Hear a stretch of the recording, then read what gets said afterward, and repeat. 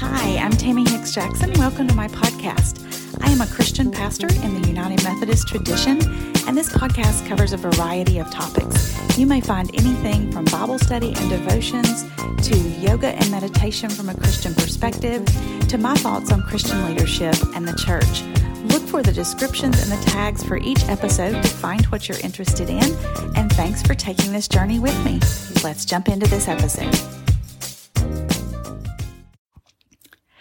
We begin our journey into the book of Nehemiah.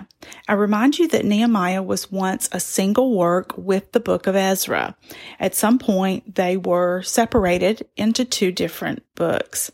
Nehemiah's name means the Lord will comfort, which is going to be interesting because Nehemiah is going to turn to the Lord for his comfort. Nehemiah understands his calling as a mandate to reconstruct Jerusalem's walls, to increase the population of the city, to end economic exploitation, to organize the temple bureaucracy, and to expel the foreigners. People are going to resist his reforms every single step of the way. They're going to do the work. They're going to cooperate with him, but they're going to grumble about it and not be happy. And some are going to seek to undermine the work. And so ultimately, he will appeal to God's grace to remember his accomplishments. At the end of a lot of the sections, you'll hear him say, may God remember that I have done this, because he has no expectation that anyone else is going to remember or appreciate it. Ultimately, what we get with Nehemiah is a portrait of someone stubbornly faithful to God and persistent in his mission. Let's jump into chapter 1. We're in the 20th year of the reign of King Artaxerxes, so we're around 445 BC. There's a Jewish community still living in the exile lands. They didn't come home after they were set free. That community, the Jewish community, reaches out to a Jew who is an officer in the king's court for help with what's going on in Jerusalem. In verses 4 through 11, we see that Nehemiah's first response to the news is to talk to God about the report. That's a good message for all of us. When we hear something, go to God first, not last. He does this with prayer and fasting. This shows him to be a faithful Jew, even though he is not living in the land. Nehemiah stands in the tradition of Isaiah, who in the year of King Uzziah's death says, "Here am I, send me." That's basically what he says is, there is a need. It has come to my attention. God, it appears that I'm the person who could do something about this. So lead me and guide me. Nehemiah is cupbearer to the king. We also heard about a cupbearer back in the story of Joseph in Genesis. Joseph is imprisoned with a cupbearer, Genesis 40. We also hear cupbearers mentioned in 1 Kings 10 and 2 Chronicles 9. But a cupbearer served the wine at the king's table. They would be refilling the glasses. There were constant plots to kill the kings. To poison them in the food was a very common way of doing that. So the cupbearer needs to be incredibly trustworthy. They would even be expected to taste the wine on a regular basis. When you get a new batch of something coming in, you try it first so that if it's poisoned, you die, and then we know not to serve it. But you wouldn't want a person in that position who would cooperate with someone trying to poison you. So Nehemiah is loyal to his faith and to his God. He's also loyal to the king. He's a man of integrity. In chapter 2, we see that Nehemiah cannot be content with doing well himself while his ancestral home and people suffer. He must use his blessings and his circle of influence for good.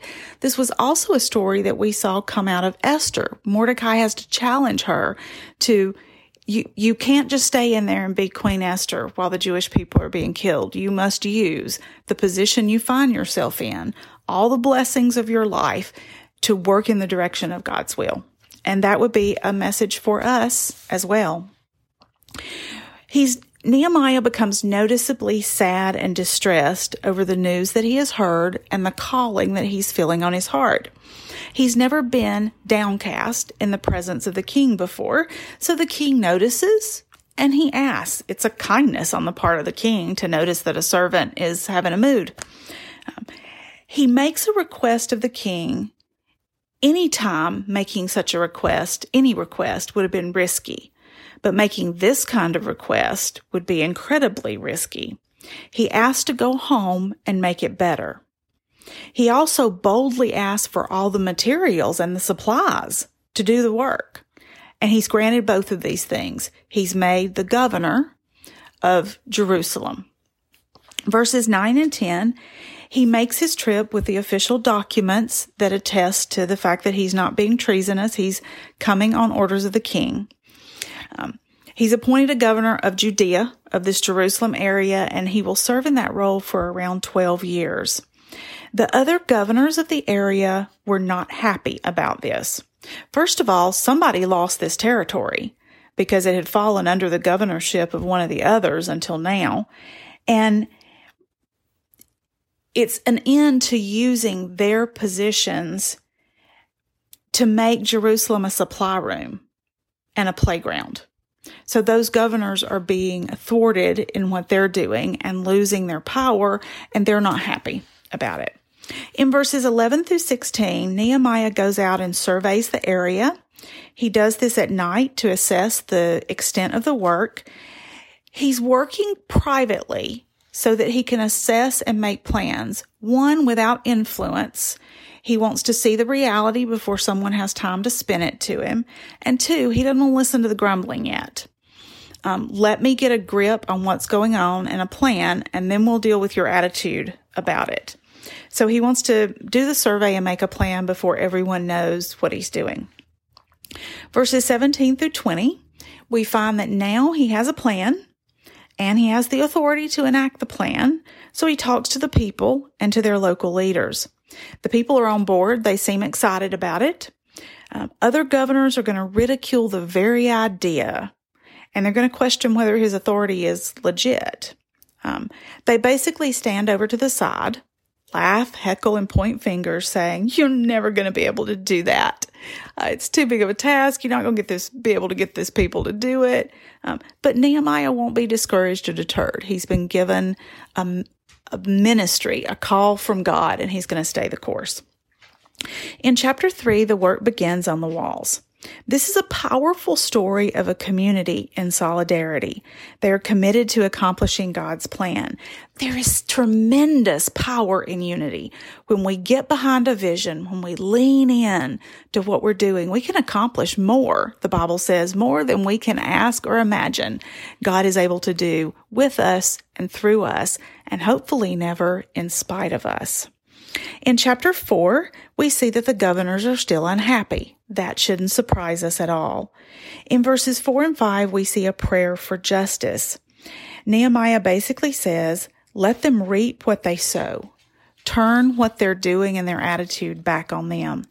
Psalm 137 contains similar kinds of thoughts and similar anguish. We sometimes find these requests of God disturbing. But we must always remember to put ourselves in the place of the people being oppressed and understand the frustration and the anger and the hopelessness sometimes that is found there that leads to these kinds of requests. In verse 6, despite the opposition, the work proceeds and they get the wall up to half of its height. That's a start. A half-height wall would have been about all people could build without now having to have like scaffolding and stuff to continue. In verses 7 through 14, we find a plot to attack this work from the outside. The people are also getting tired. They begin to doubt whether or not they can complete the job, and they're fearful. They're worried about their safety. This reminds me of the situation we're in now, living in COVID times. Everybody's anxious. They're getting tired. They're discouraged. They wonder what's going on, what's going to happen to our church, to our churches. How will we ever rebuild? And we need leaders who can stay focused on the vision, who can keep putting that before us. We need to be encouraged to trust in God and not lose hope. In verses 15 through 23, we see that that's exactly what Nehemiah does. He keeps them motivated and working. He adjusts the workflow as well to accommodate the need for security. So now half of them are going to work on the construction, half of them are going to be security. And the load bearers who are bringing the supplies and keeping the materials they need where they are working will keep one hand free to defend themselves if they need to. He also put watchmen in the towers and up high with trumpets. So there's constant vigilance and looking to see if there's an approaching enemy. And if they hear the sound of the trumpet, everyone is to stop what they're doing and go to the trumpet sound so that they can work together to defend. In verse 23, it says that Nehemiah did not take off his clothes. That when you were working, you would take off your outer tunic and just have on like your undergarments, your under tunics to work. You would have wanted to protect and make your outer garments last as long as possible. This would be the equivalent of dress clothes and work clothes. So Nehemiah stayed at the ready all the time. He stayed ready to fight. They never let their guard down. In verse 5, he now talks about the oppression. Verses 1 through 13, there is scarcity of food. There is economic repression that is happening from the other governors and from the outside, as well as from the empire as well. And there's exploitation happening within the community. And this makes Nehemiah angry. Nehemiah may not be able to change what the Persian Empire requires in the way of taxes to them, but they don't have to exploit one another in order for that to happen. We believe that the local population at this time was around 10,000. Only 3 to 5% of those would have been landowners. The other 90 to 95% would have been peasant workers on that land. Now, King Darius ruled from 522 to 486 BC, and he allowed for the temple rebuilding in Jerusalem in 515 BC. But in the time after that, the policies of the Persian Empire gradually changed from generosity to heavy taxation.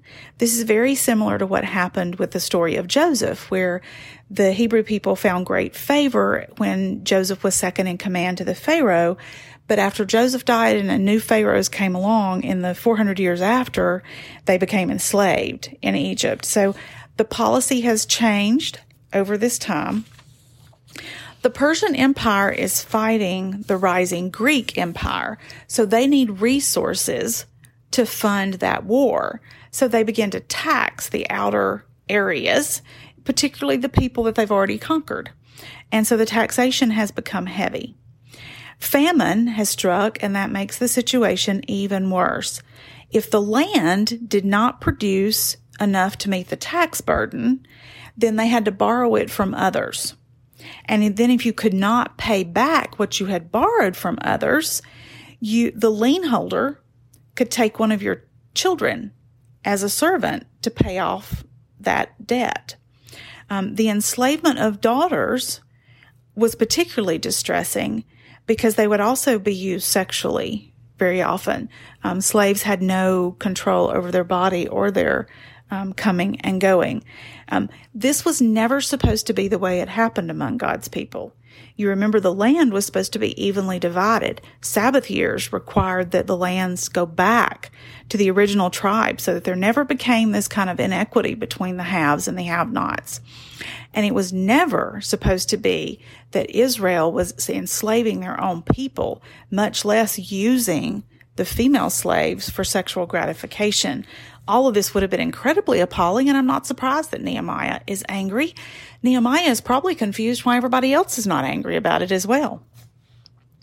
Nehemiah has walked away from a life of comfort and success, and he finds his people mistreating one another for wealth. They have become their own oppressing empire, and he's absolutely appalled. He's also heartbroken. This, he knows, is not God's will, and God cannot bless them when they are behaving this way. So he enacts some reforms, and he cancels all the debts. He returns all the land and returns all the children to their families.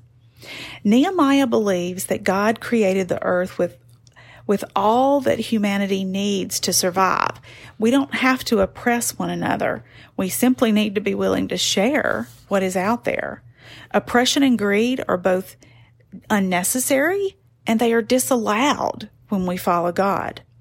The inequities that create suffering are a result of sin, and we should not tolerate them in our communities of faith. He then gives them a visual lesson. He shakes the folds of his tunic, and he says to them, "May God shake us like this if we keep doing these things." And the people repent. They agree with him.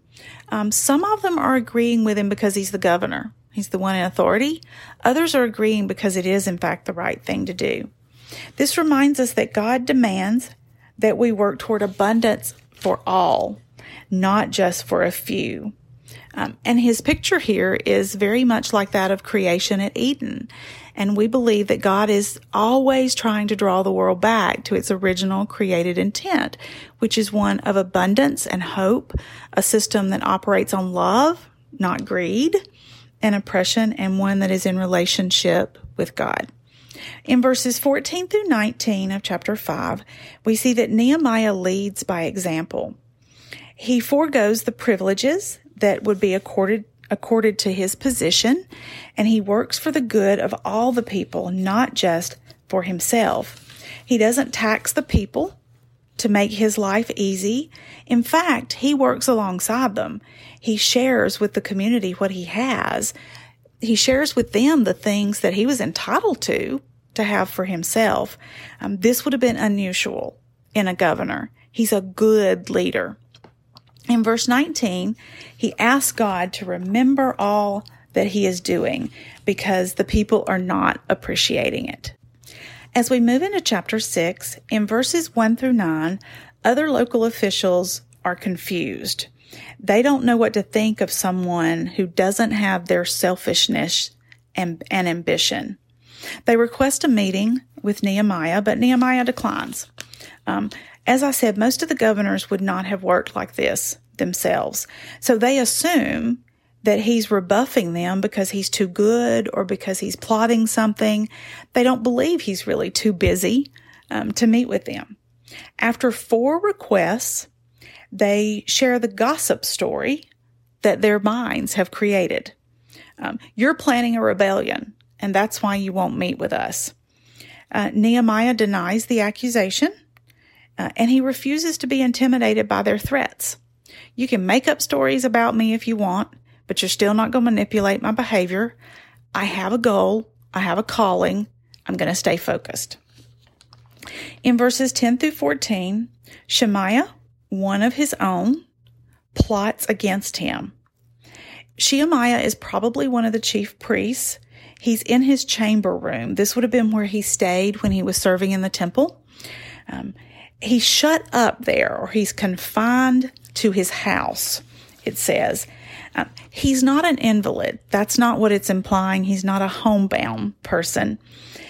He is either unclean because his temple duties have exposed him to something, or he's made a mistake, or much more likely, he's pretending to be pious. He has shut himself up for prayer and fasting with a pretense of devotion to God. So he wants everybody to think he's praying and seeking God.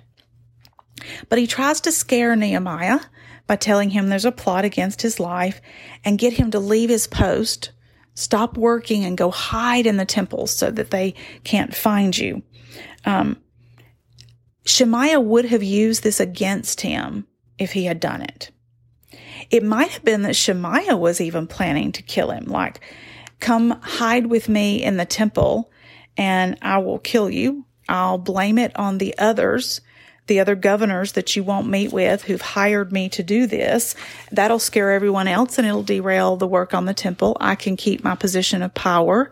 I can keep my connection to the other governors where they're paying me off and I'm making life good for me.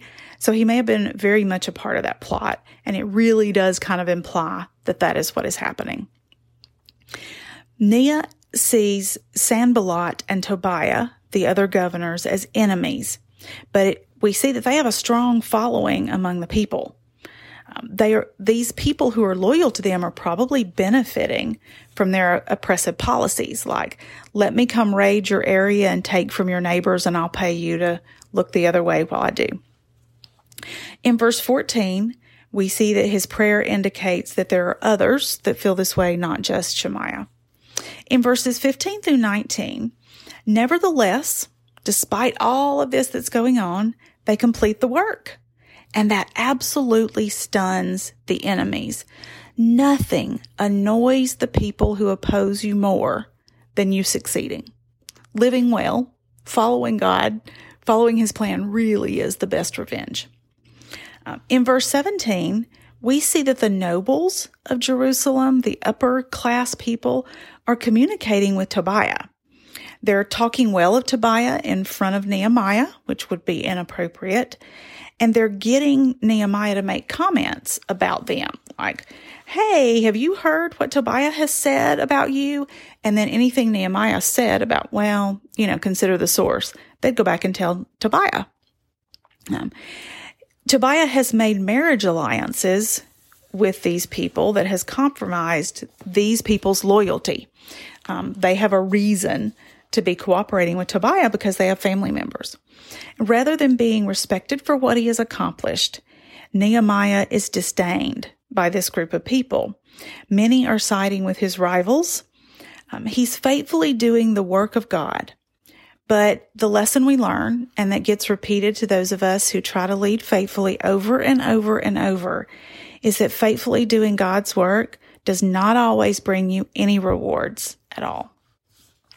I'm going to stop here, pick up with chapter 7 in the next podcast. Even though the reading was for chapters 1 through 9 this week, you'll find 7, 8, and 9 in the next podcast.